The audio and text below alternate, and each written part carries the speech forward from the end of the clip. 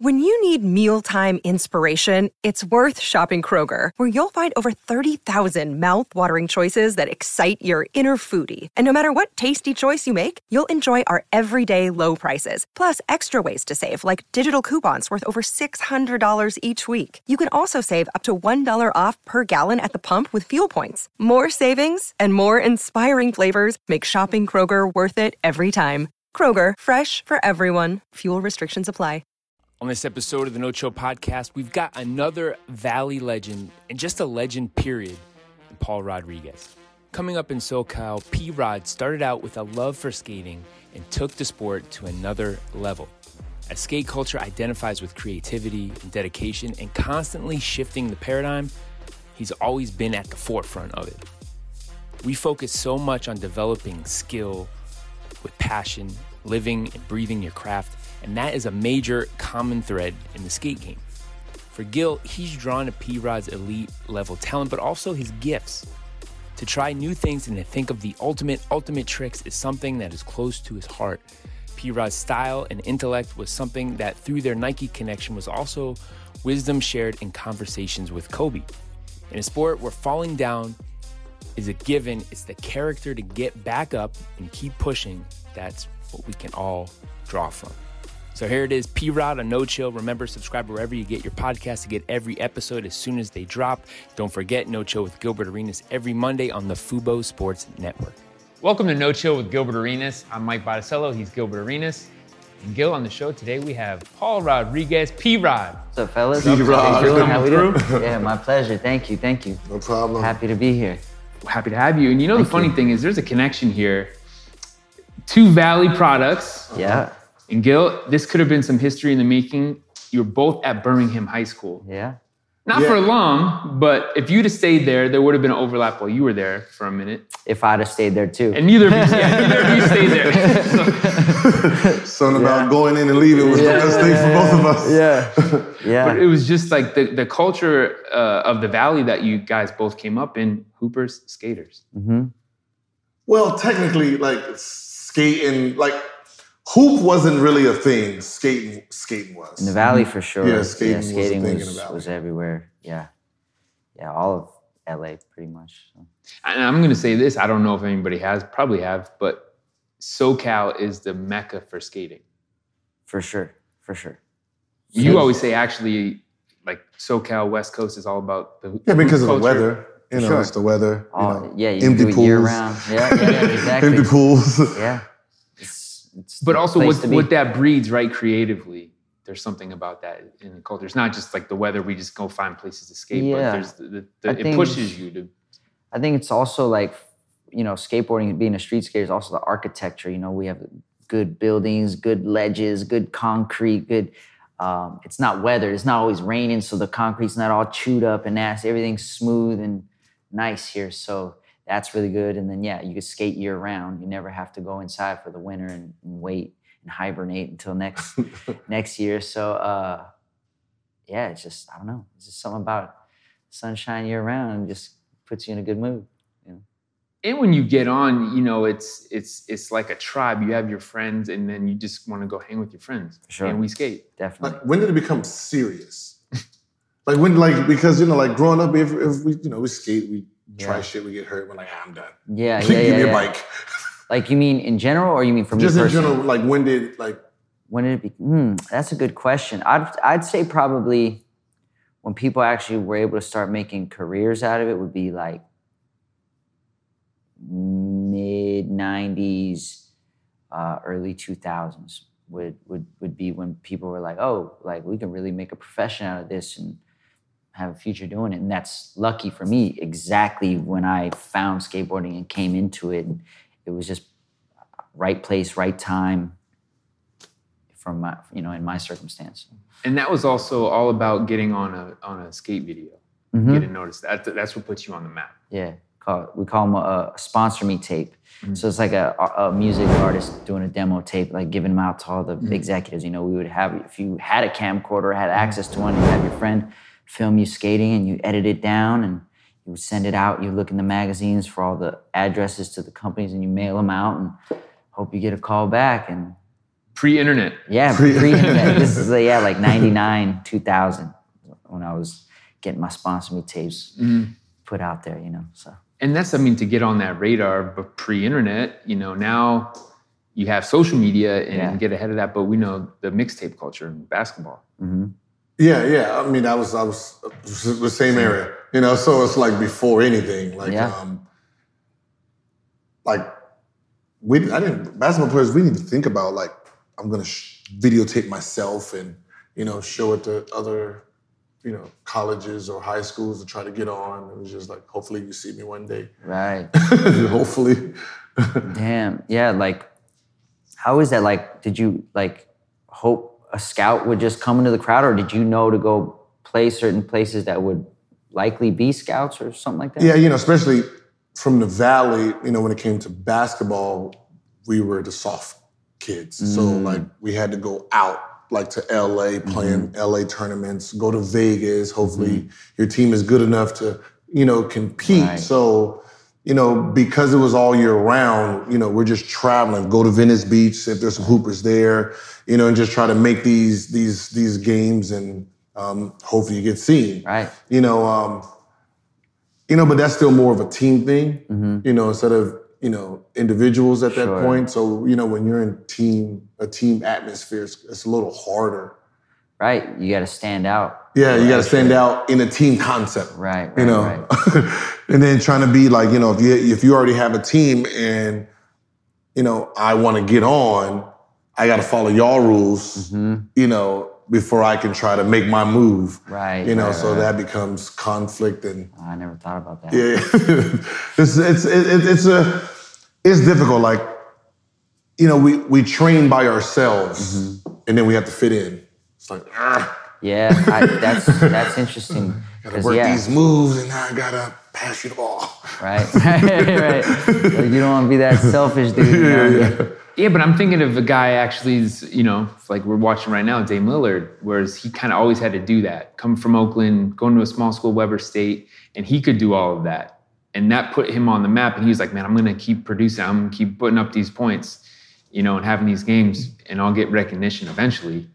But for you, like you could keep working and keep grinding and to get noticed, put out videos, but it's like, man, how are people going to find? You had to push that yourself. Yeah, you definitely, like, especially pre-internet, you had to, like, kind of, again, for me, I was just blessed, born in the right place, like, right in the center of the skate world, Thankfully, I was able to cultivate and develop a talent, but, like, it wasn't hard for me. I could just go right into the popular skate shop and drop my video off there, like, here's my video, or mail it right to one of these companies that I was hoping to get sponsored by, but, like, kid, in Oklahoma, early 90s, trying to get recognized, man, that's respect. Like, dudes pulled it off too, but for me, like, I guess I was so spoiled, just like being right here in arm's length of everything. So somebody coming from the middle of the country or even overseas, try and make it, like, they had to, like, get 2-3 jobs to earn enough money to make it out here, to come stay for a summer, to hopefully make an impact and get on somebody's radar and to make the official move out here, So it was a grind at that era. It still is a grind, but it's easier now. Like, you have YouTube channel, you just DM a link to somebody, like, here's my stuff. Like, I was gonna say, is it easier now? Because now there's more, I guess, competition, or it's more saturated, or it's easier to connect with people. It's probably just as hard to stand out as far as talent-wise, because, there's so much competition. So what's your gift? Ooh, what's my gift? I think my gift, especially early on, was like super obsessive, like addicted, like I couldn't stop. So that helped me to progress pretty fast. And I think I'm really good at falling. So that helped me avoid a lot of injuries. Like when I was a little kid, real young, I used to do karate class and I did gymnastics. And, once I passed that phase of life and started skating, all that stuff came in handy. Like I would fall, roll, tuck and roll properly. And I avoided so many injuries. So that allowed me to get up and try again, and progress. So I think my gift was like, I fall good. That thing that addiction that you just mentioned, and you can relate to that, is like once it's just in you, you can't shut it off. No. And that's an intangible that not everybody has. And then what is it? Like you're just always pushing yourself, or you just can't stop. It's always you can't shut your brain off. No, like nights, you're tossing and turning in bed, because you're like, this is what I want to do tomorrow. I can't wait to do that. And then you end up not sleeping and you're tired the whole next day. But I don't know. It's just a natural thing. You want to push yourself, right? Like if you love what you do, you're just like, I did this. Now what if I can add this to it? And what if I can do this now? And if I jump this high today, maybe I can jump this high tomorrow. And it's just a natural thing that you want to do. And you can't even control it. It's like you're like a zombie. Like I must keep going. Yeah. So. And I think that, Gil. Like you've seen a lot of guys that they have all the tools and the abilities in the world, but they're just not bitten like that. Yeah, with anything in the world, like no matter what your passion is, you have to love it. Sure. Once you love it, then you can run down the rabbit hole of success, because with that rabbit hole run, it never ends. Mm-hmm. You know what I mean? There's no ending to it. There's no final boss, game over. Mm-hmm. You know what I mean? So no matter if you're at the top, there's still, I can't really do this. Now you're trying to chase doing that. So the obsession is that's what makes you great. Yeah, as long as you can see like a picture in your mind, a vision in your mind, like, I think this can happen, I think this can be done. If you're already obsessed with it, then you become obsessed with that idea. Whether it's possible or not is kind of like irrelevant. Mm-hmm. It's more about like the fun of the hunt of it, just the pursuit of it. Because you can't beat the game in these things. You know what I mean? Like you play a game, you can win that game, but like there's still like your next game. I'm sure if you watch tape or whatever, you're like, I could have did this, I could have done that, I made a mistake here, and you're always that's the fun, just getting into the details. Well, and that rabbit hole, what you're talking about, is endless creativity. Mm-hmm. There's always a counter, another move, another thing. Like I did this, and can you be perfect though? No. Absolutely not. You've never felt that way, like, man, that was perfect? Maybe a particular trick, like if I'm in the streets and I'm trying to film a trick and I have a picture of how I want it done in my mind, and say you do it and it's exactly the vision you have, sure, you're like, that's exactly what I wanted. But perfect, I don't even know what that exactly means. It's like a illusion, it's a myth. But there's days, you're feeling the zone. Like I feel like every trick I want to do, I'm gonna be able to do it today. I can't fall. You're locked in for sure. And I wish I can control when those days happen. Like, damn, why can't I just do this all the time, every day? Like, because it's not that easy. No, It's just the perfect lining of the stars or whatever. Maybe you ate good, you slept good, your body felt particularly good. Maybe you had, got some good news, and then you just, this whole thing, and then you take it to the skateboarding and it just all comes together. I don't know. Like when you train so much and you put that dedication in, and when everything's timed, it's just like one of those things that's like automatic. Mm-hmm. You know what I mean? Your brain just automatically just knows when to fire. Your feet know when to fire. Mm-hmm. It's like you're in control. Like I was watching some of your tricks and I'm sitting here like, the flip turn, and me turning, like I remember the coolest thing I can do is just go on a hill, like hilly, what's happening, y'all? Other than that, that shit was too hard for me. Yeah, it's definitely it's a lot of movements. I got a lot of scars for trying to skateboard. Period. I got plenty myself too. But I mean, even the thing about it is, you put in so much work, like you work your ass off for it. When everything falls into place, like that's the ultimate satisfaction. Oh, dude, yeah, it's a high. You go home that day feeling like a boss. You go home, you want a good meal, and you just want to sit back and just relive that moment. And then tomorrow you wake up and you step out of bed and you're like, ow, everything hurt. And you're like, damn it, but it was worth it. So what's the most important thing or the key to being, great at best skating? Is it feet? The mind itself?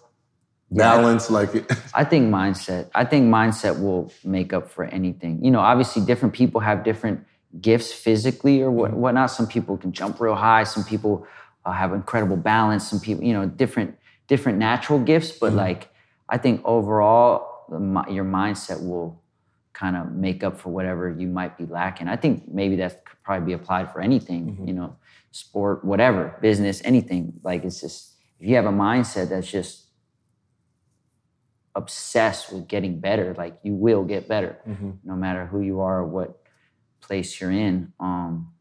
So I think the biggest thing, and I don't think a lot of people give enough credit to what a mindset could do. Like, you know, I think people give it more credit into like, oh, stronger, faster, bigger, whatever, you know, like, sure, you have that, but if you don't have that grit, that determination, that like relentless desire, then those talents aren't really going to take you anywhere. What's funny is when you speak of that, you know, you hear a bunch of, you hear what's going on now with like mental health issues. And people are like, it's just weak-minded. In sports, that's how we think about it. Like, oh, yeah, it's not mentally strong enough to, you know, but it is, all greatness has to do with its mind. When you're at a certain level, it's, you know, who can block out stuff longer, faster, you know, who can just be numb to failure or success. You know, that really is the key. Whose anxiety you can bring it down. You don't get too excited or too, you know, and that's all part of it. Like, it's all part of it. Like, and people just don't understand. Like I'll see like somebody make a comment and I'm like, yeah, they're gonna come after you, bro. The players is, you know, they smell, that's blood. That's blood in the water. There's just certain things you don't say in public because, you know, the Tigers are looking for weaknesses. So if they can't find a weakness in your game, they're gonna check to see if there's one here.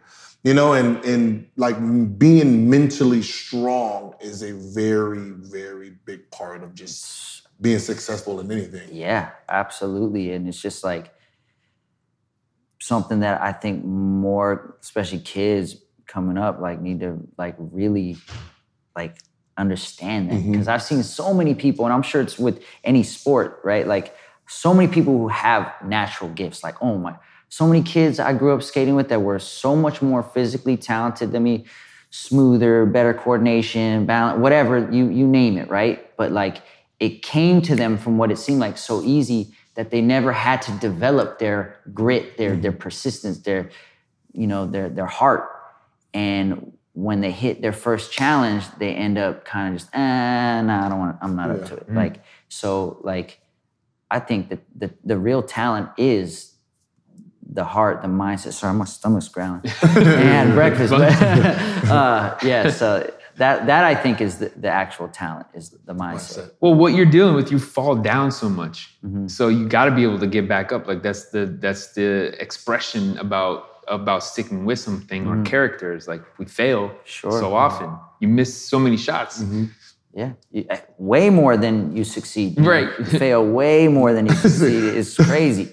So it's just once you realize like it's a numbers game, it's like, all right, I messed up this time, but that means I'm one time closer to getting it. You know, all right, I messed up 500 times. I'm due for a good one right now. I'm due for it. I know it's here. It's just keep knocking on the door. It's going to get answered, you know? But what do you think about this? The best are the ones that are supremely confident, that they know, put me in the arena and I will be the apex predator. Larry Bird comes in, who's coming in second place, walks in, shuts down the locker room. Yeah, I think that comes with knowing the type of work you put in, the type of experience you have, what you've been through. Like, I don't think, you know, you start day one with that confidence. And it's good to have a certain level of confidence, but there's a big difference between false confidence and real confidence. And like, once you know, like if you're prepared and you did everything you need to do and you walk into a certain situation, yeah, you're gonna give off that aura. Like, yeah, it's my day. Like, sorry, you know. Yeah, I've always said that you know, people who have a lack of confidence is no different than, you know, cramming for a test.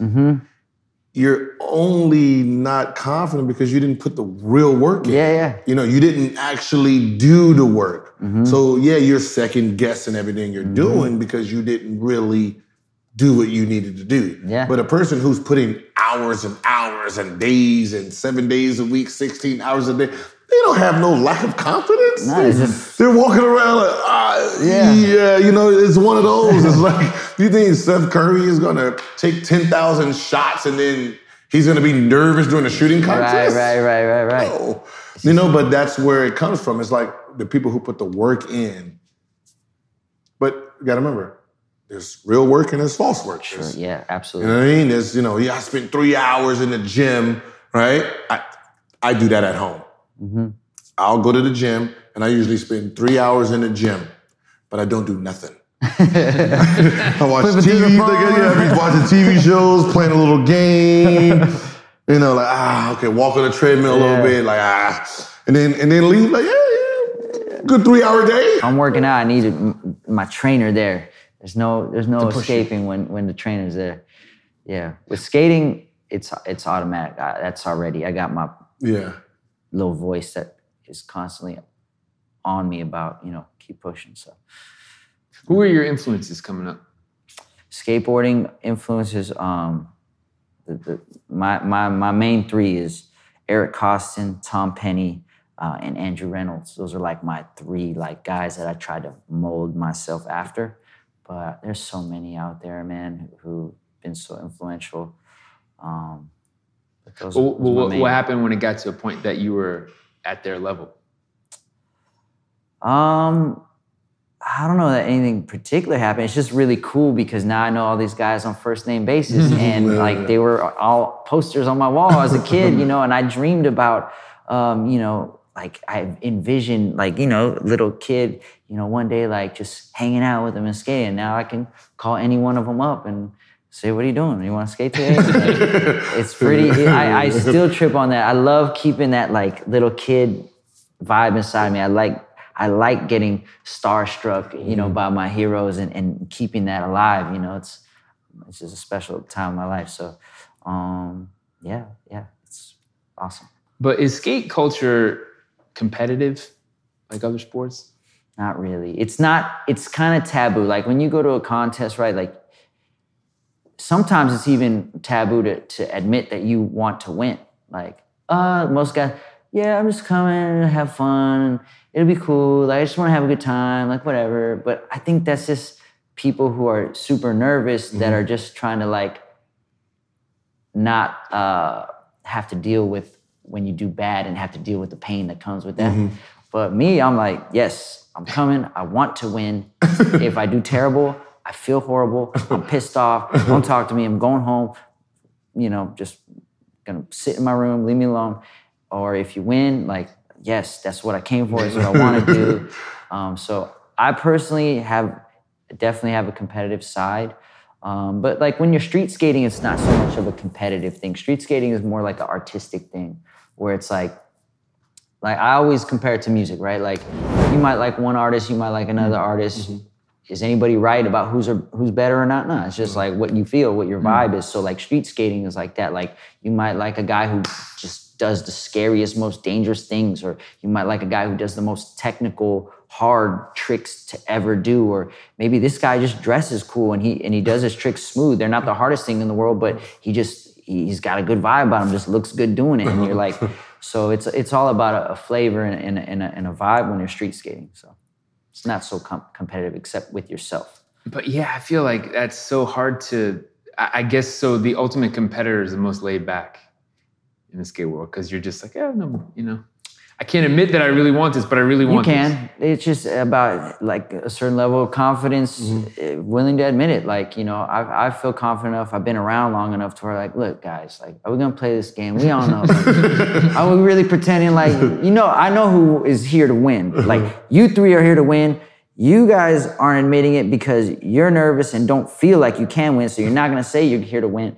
And so it's you can spot them out, but if people ask me in interviews before or after a contest, look, I came with my game plan. I'm here to attempt to win. If I didn't come to win, or I didn't feel like it's possible to get in range to win, then I'm not coming. You know, like I'm going to stay home and practice until I feel like I'm ready to come, you know? And it's also about respect, though. Hey, yeah, you don't have to be disrespectful to admit that you want to win. You know, you don't have to disrespect anybody. Just be like, hey, like, I put in the work. I'm here to do it. Like, I'm here to go toe to toe. And if somebody else wins, he's the better man. Hey, respect. You know, it is what it is. But yeah, it's you don't have to be insulting. That has to be nerve-wracking. For sure. I mean, Why do you say that? Just the jitterbugs, right? So, you know, I'm pretty sure there's like people you've seen in street skating that's very nice. And then in competition, they're not so good. fall apart. Yeah. Right? Because they can't, their nerves doesn't know how to like calm down here. Yeah. And because it's legs, like in them, You get like the in the shaky game, legs, in them games, like you can have the jibbity legs, but you know, I can still dribble the ball up the court and be cool until like they get back normal. In skating, that seems like you're done. Yeah. If your nerves hit you hard enough to where it causes physical like shakiness, it's really, really difficult to skate properly. You could have done in practice at the contest your same trick that you plan on doing 1,000 times, but as soon as they call your name and your whole body shakes, I mean, I've definitely been a victim of that for sure. Like, I just skated my first real contest in 5 years last weekend. I didn't do great. I didn't do the worst, but I didn't do great. But like, it'd been 5 years since I've been in a major contest, and like, I was cool going into it. I was in practice school, and then they called me, and I'm like, oh shit, this is real. Like, I haven't, oh my God, I forgot what this is like. Oh, and like, I had to gather myself real quick, you know? But yeah, so that was a good reintroduction to getting back to it. You know? As soon as that name get called, that adrenaline just... Yeah. But is that something you can work on, just being able to block shit like that out? It's the mental practice. You can definitely work on it. Personally, I heard Kobe say something really cool in an interview. I forget when it was, but he said something about like, you got to accept it. The more you fight it, the more like it's like trapped in there. I don't know, the more you're making it a big deal. Whereas if you just like, yeah, I'm nervous. I can admit I'm nervous, a little nervous, but I can accept it and go forward. And when I heard him say, I'm like, it makes a lot of sense to me, you know? I remember my first time being nervous, like to the point I was like, yeah, this ain't gonna be a good one. It was my first All-Star game, right? It was my very first All-Star game. It's like, yo, like I'm here. I got the jersey. Like I'm so excited. Like, and then it seemed like every player became this ultra type of player to me. And I'm like, wait a minute, I just bust your ass, bro. Yeah. You trash to me. But like the kid came out and it's like, everybody's like superstar level. And I'm just like this little kid, like, hey, how you doing? Autograph. And I'm in a game, like doing this and Beyonce, Jay-Z, this and this. And he called my name and I'm sitting like, nah, I'm good. I'm good. I don't need to play right now. Like, I'm good. Yeah, like, can I just watch? I can just sit here and just watch and enjoy this whole thing. And it was just, I think I was like 1 for 7. Is that probably 0 for 7? I didn't recall. Is that part of that you're questioning yourself if you're worthy enough to be there? No, it's one of those things you dream about it, right? You've watched it. You watched the All-Star game, you watched Michael Jordan, you watched, Magic Johnson, when, he came back, won MVP. So you've watched all these games where you're seeing like the elite. It's the elite. It ain't no bench player coming in talking trash or you busting that. It's the elite. It's like the cream of the crop. But now you're among them. Yes. So you're like, you're accepted into the club. And, it's like, it's that first day. It's like, like... surreal. Come on, first day at work, right? Someone says, you're at a Starbucks and someone says some shit and you're like, wait, what? Yeah. You're just nervous. What? And that's what it is on every level. Like, I was like, oh my God. This is not what I expected. Yeah. But it's beautiful too, like those nerves, but I love being in those moments and like taking back and like absorbing it, like, wow, like the 12-year-old me right now to be seeing this would be tripping right now. So yeah, that 12-year-old you is not allowed to be there right there. Like he can enjoy it after the fact. Right, yeah, the 12-year-old you is what's making you nervous. Yeah. And the thing you're saying about what Kobe was getting at was harness that. Yeah. It's adrenaline, I guess, basically.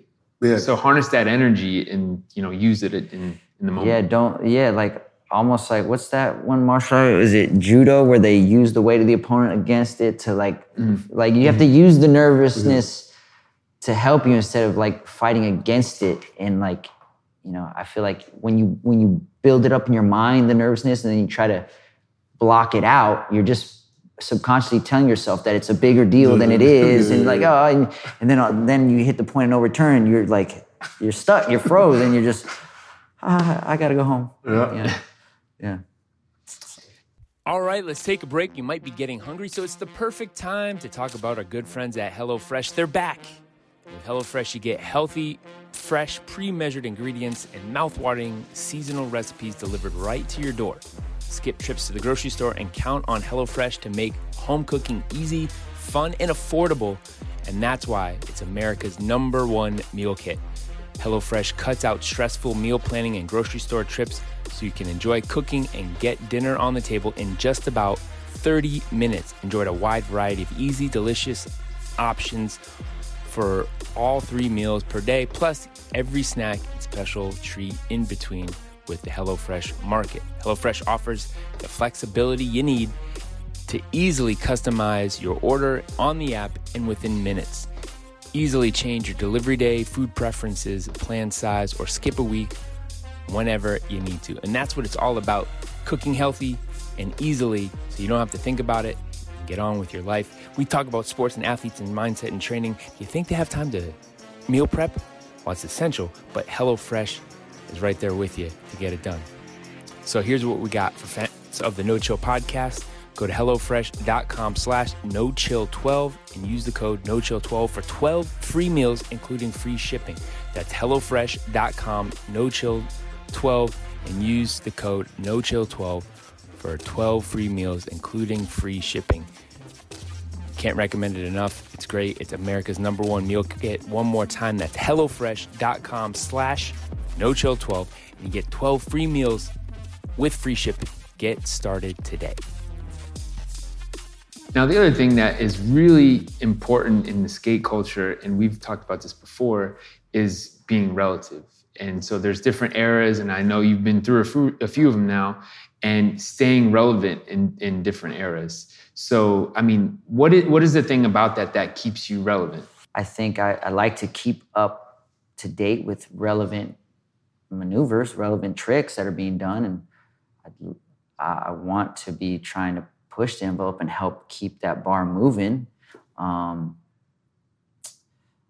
other than that, like, I don't know what it is, but I'm blessed and grateful that the skate fans still seem to be happy to see me and still support me. So I just give that up to God. I don't exactly know. And I think if I try to analyze it too much, I'd actually mess it up. So I'm gonna just not think about it. Probably personality. Okay. Just some personalities, just people gravitate to. No matter if you're on a skate field or off, people just gravitate to. Because I look at Instagram and, I'm looking at superstars and they're irrelevant. And I'm sitting there like, you're a first ballot Hall of Famer. You're like all God. And the next generation don't even really know you. Because this guy right here. You're quiet. No one knows. You're just one of those guys. It's like, and if you don't know how to connect with what's coming, then they're not going to pay attention to you. Yeah. It's you know what I mean? So it's like one of those things where it seems like it's the personality. It's just you. You're just, that's one of your gifts when you're not skating. Just, I know how to connect with people. Yeah. I also like to, I like to stay skating with like younger dudes on the come up, like to keep me hungry. Guys my age, there's very few who are still like hungry. And so I try to, I'm definitely the oldest dude in my friend circle by half a decade. You're or not more. that old, so it's not like that. In my friend circle, yeah, like all like early to mid 20s. So I think that helps a lot because I'm seeing what they're into and what they're what that generation is bringing to the culture and not trying to fight it. Like, you know, back in my day, we would never do that or whatever. Like, you know, just. That's what it is, Gil. Don't fight it. It's okay to be influenced by the new culture. Yeah, too. yeah. Because you said this term before, I don't know if you invented it, but vulturing. So you're thinking about Drake as he wants to stay connected to the youth, take something out of them, right? And then LeBron too, you know, still super relevant, you know, as we're seeing right now in this run that he's on. But you got to stay connected. Otherwise it falls off for you. Yeah, because like with any generation, it just seems like the older you are, the more you hate the young, right? It's just what it is. It just seems like that's a pattern in everything. Like, you know, the older guys think we did it the best, not realizing what you did. Someone was looking at you and decided to do a little bit better. And probably because you didn't think of it, you just don't like it. You know, it's like one. It's the ego. It's more of the ego thing than reality. And it's like, you know, if you're one of those people that just accept, like, listen, someone's gonna catch me just like I caught someone and I just wanna see what they're doing, you know, just, it's part of it. They wanna ask me for something, teach them little tricks here and there, and, you know, then they can move on and move on. Like, there's nothing better than someone retiring and says, you know, I gotta thank, you know, P-Rod for, you know, inspiring me when I was little. And now all of it sounds like, who the hell?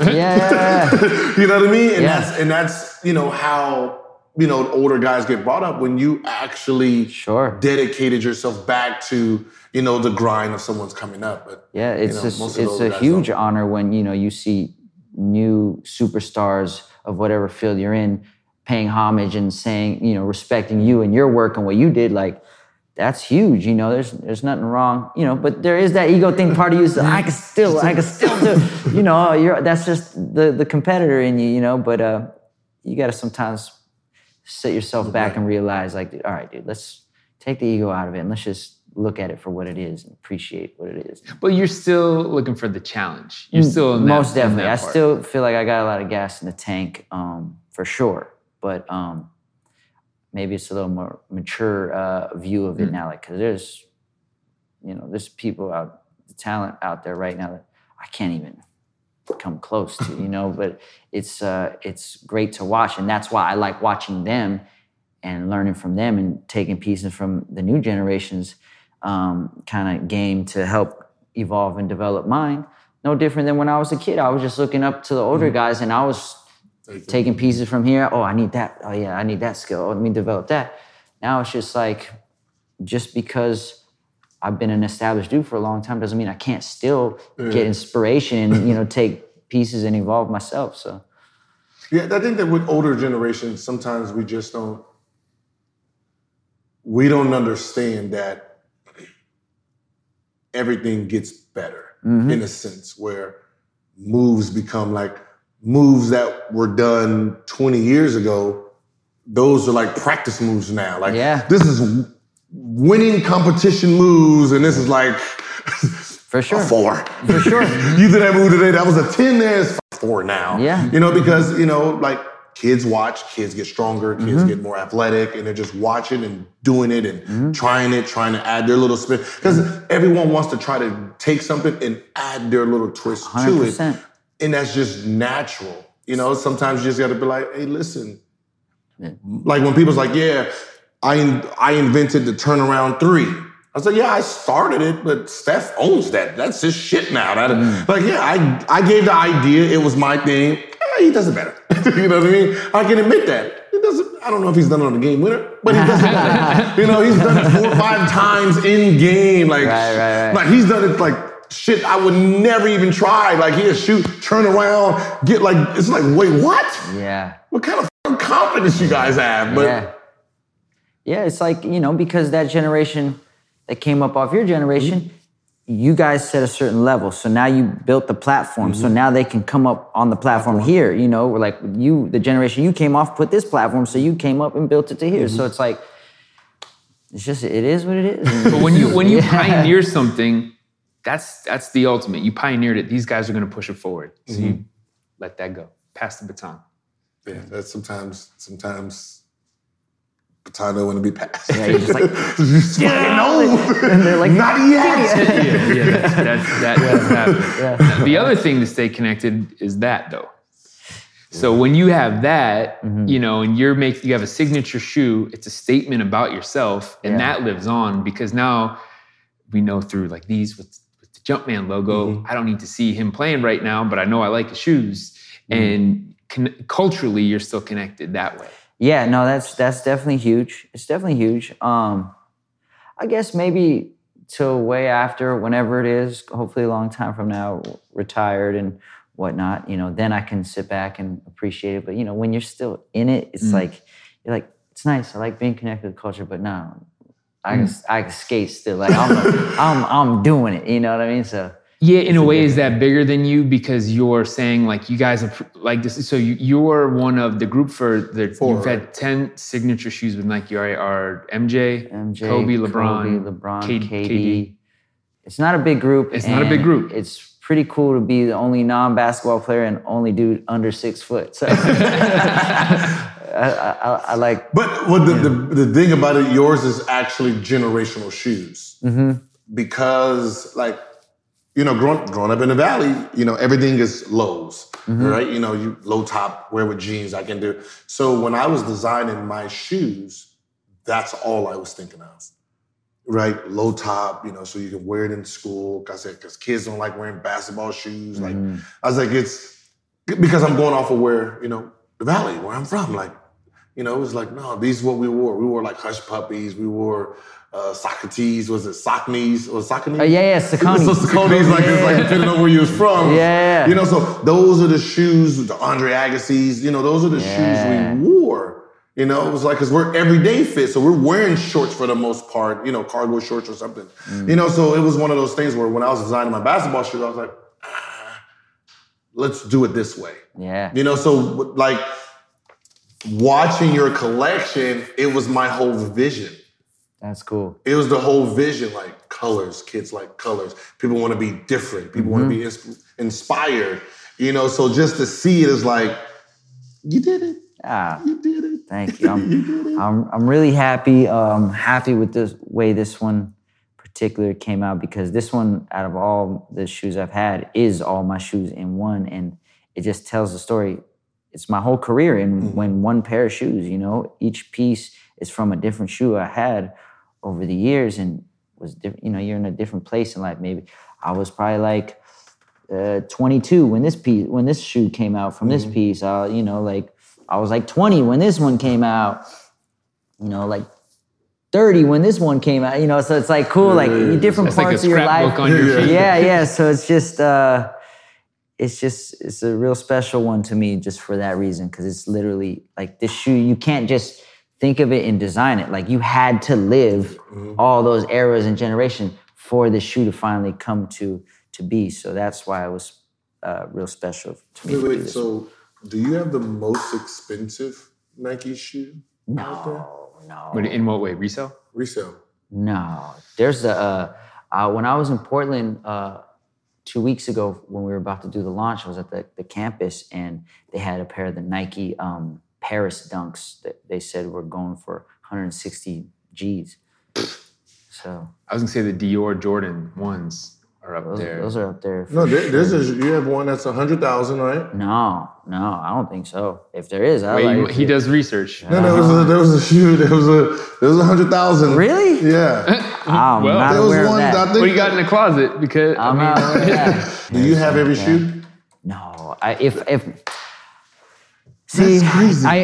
all of them have passed through my hands for sure over the years. And, you know, especially early on, I was just like, people would be like, why are you skating those? I'm like, they pay me to skate, man. They give me shoes to skate. Like, I'm wearing my skate shoes. Like, but if I'd have known, if I'd have really took it, I probably could have had $1 million+ shoe collection, you know?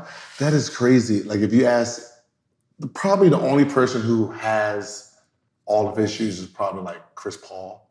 Yeah? He's the only one because he's just Jordan collector. When it comes to your own signature shoe, for some reason, like none of the person who he doesn't have them. My signature shoe. Yeah, I've saved at least one of every shoe I've had.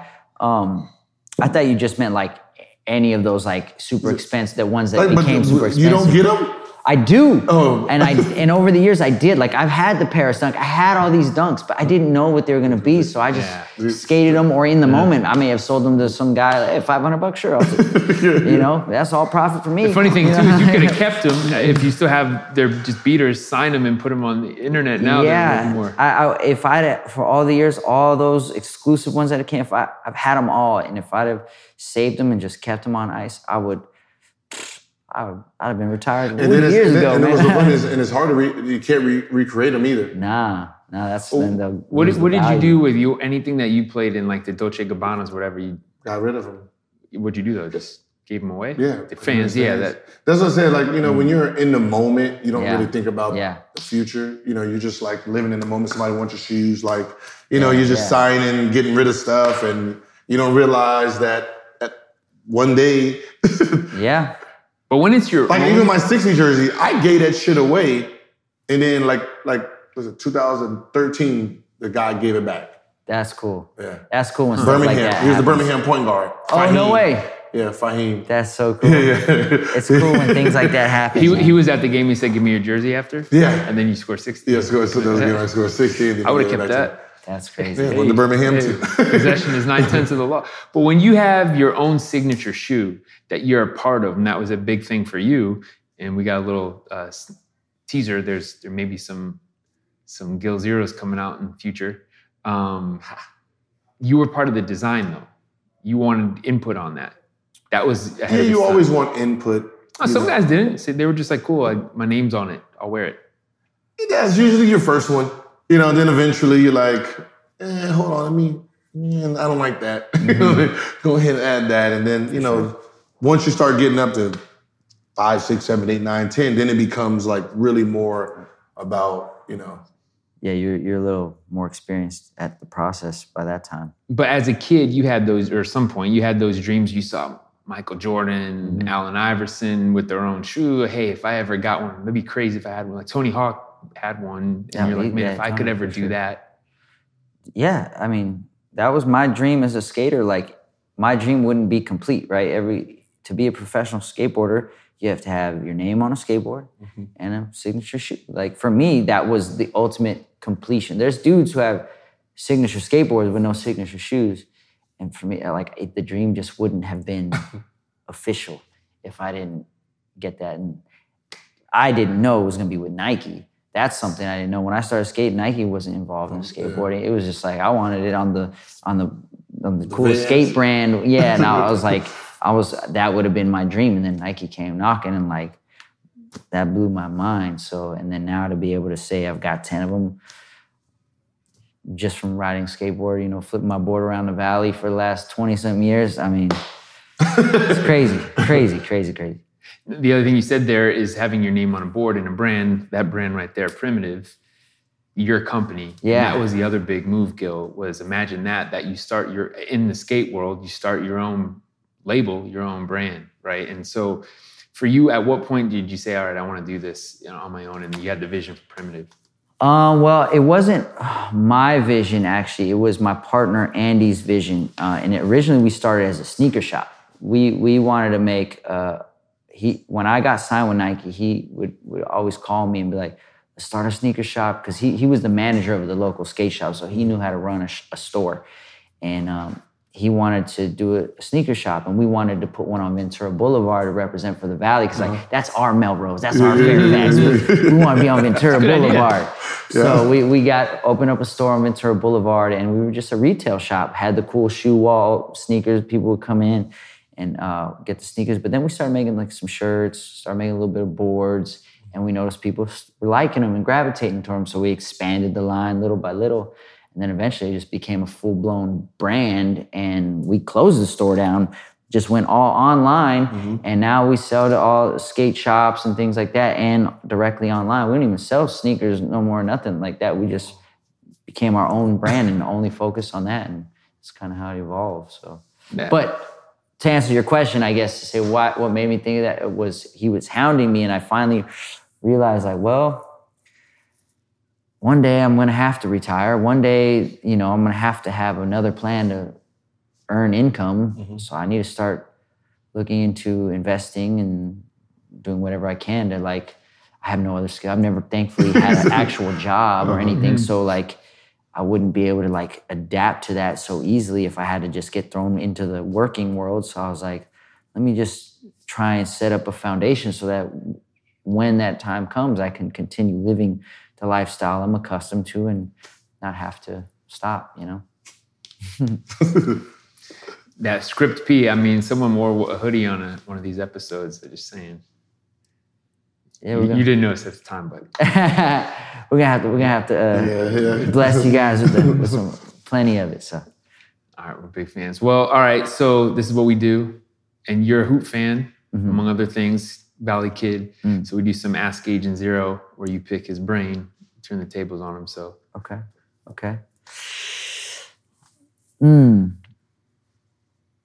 What was the player that you most like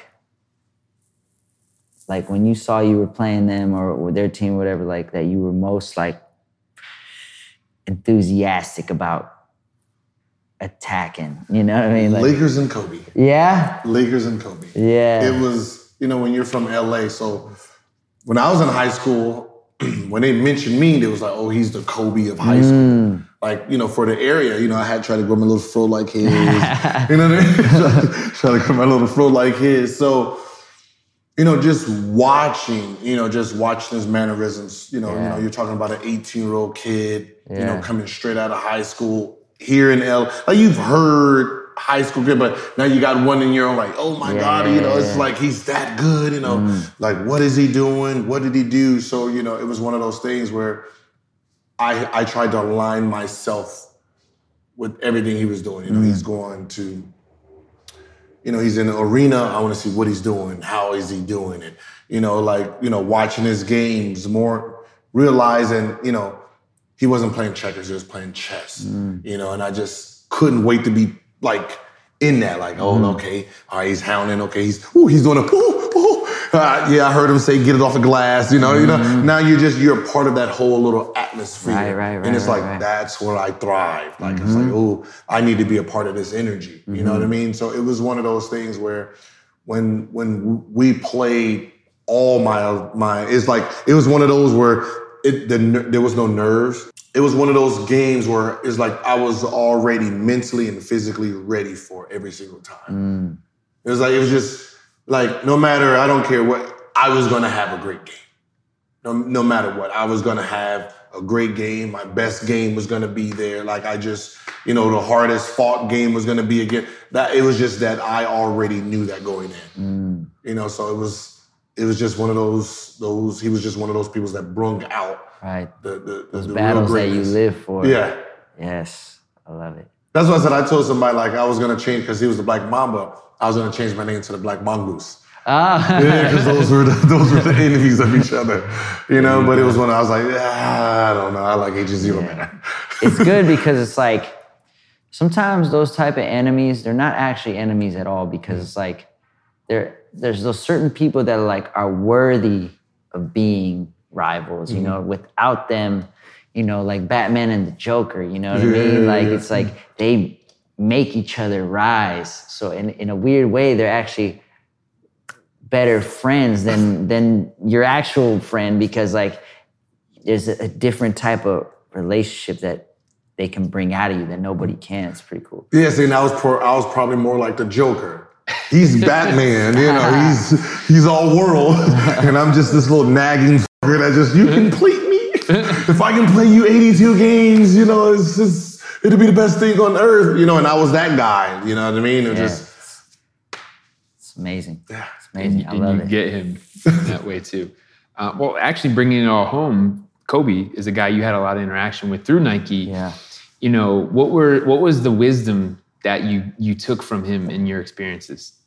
I learned more from just like watching interviews of. I used to always, still, watch all the documentaries, interviews and stuff like that. When I would meet him in person, I was way too shy. Like hi, how are you? Nice to meet you. And he was cool as hell. All right, man, I tried to skateboard. I bust my ass before. Blah, blah. He was cool. But like, I was way too like tight to like ask any real questions. Just like, I was just so starstruck and just happy to be there. Like, oh, this is cool. Like, so I didn't, I regret not being able to like loosen up enough to like really ask him, in the moment of like, certain kind of things, especially on the mental game, but I'll watch and study all greats across. I don't care what the sport is, because I feel like the mindset transcends anything you're doing. So like, if you're great at whatever you do, I want to know about you. I want to study you. I want to learn about you. Find out what I can bring, because I feel like it's the same spirit in all those people. Yeah, but the reason I asked you what was your gift, because I'm in a gym, right, a little local gym, and Will Smith is there, right? And then I was like, man, I've always wanted to ask him and Denzel this question, but I'm fucking nervous. And so when I got to see Denzel, I just freaked out. I was like, he orders this jacket, he orders this, what was it, black, Johnny Walker Black. And I'm like, same. And then they're like, this is rough. Malibu, I'll take some Malibu. This is a little rough for me. A little flavor. So I'm watching, I'm with Will, and I'm like, I'm gonna go ask. I was like, hey, my name is Gilbert Arenas, how you doing? I just wanna ask you one question. What's your gift? What makes you great? And then his same thing. Hey, that's a great question. Never asked that one before. And then he had to think about it. And then he said, willing to fail. He said, I think I thrive. Like, I'm willing to just try anything and fail and don't worry about failing. He said, some people, he said, some people are scared to fail. He said, no, I want to. Yeah. He said, I did this golf movie, didn't know nothing about golf. Bagger Vance. He said, I went out there and was like, yeah, golf? He said, I was so horrible at it that I got a little depressed. Like, why am I this bad? There's no way I'm this bad. He said, from there, I just locked in. He said, day after day, I just spent hours and days just like, no, this is, and I'm not even golfing in the movie.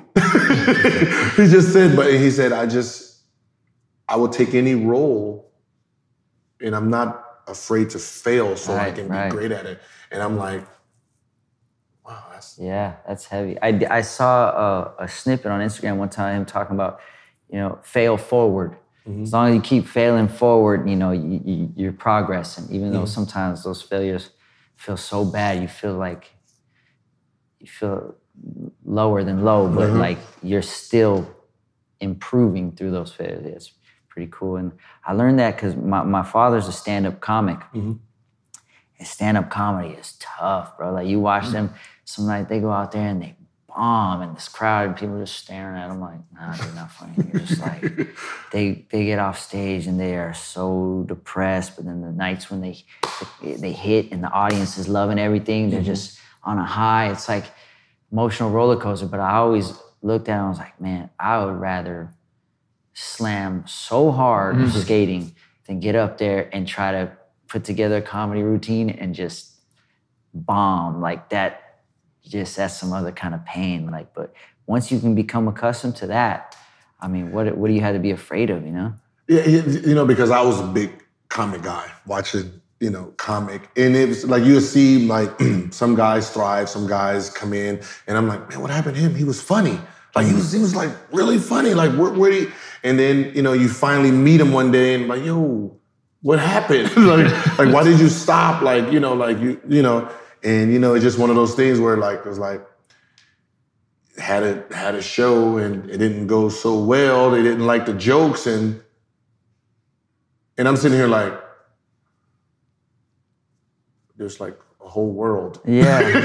There's like a whole world, but sometimes they think something's funny. It didn't click well. Like, well, it didn't click well there, but did you try the next night somewhere else? And then I guess that is a really, really hard perfection. Scarring. Like, it's For you go sure. there, boom, get off the stage. You got the like, hecklers and like, oh God. wait a minute. Yeah. The fuck is wrong with you? Yeah, you just exposed right there. just like, right there, just- and everybody's looking at you, okay, make me laugh, go ahead. Yeah, so that's definitely, Yeah, I wouldn't want to be, like this and that, like not thinking about it, I wouldn't, that's one thing I wouldn't once you can fail like all day long and like not be phased, then I mean, you literally like, you can't be stopped. Yeah, I was gonna say it's easier said than done, but it's being comfortable with being uncomfortable. Yeah, and you got to go through the fire, and there's no way, there's no cheat code around that. Like if you're gonna be a fighter or a boxer or whatever, you're gonna get punched in the face. I mean, you gotta get a lot of times. So it's just you gotta go through it, or Get out. Yeah, Do something else. Fall down, get back up. Yeah, everybody wants to be, champion of the world, but they don't want to do what the champion of the world had to do. Like, it's fun to see the finished product. Like, that's cool. I'm him. I can. But do you really want to go through the hell that he went through? Like, that's not. You don't just. This doesn't just happen flawlessly. That price you got to pay. Oh yeah. All right, Gil, let's get on this. You just got to know. Actually, what is it? The common thread that hoopers that can skate, because there are a few. Mm-hmm. You got Kyrie. You got Dennis Schroeder, Yep. Clay, Steve Nash, apparently. Of course, Steve Nash. Yeah.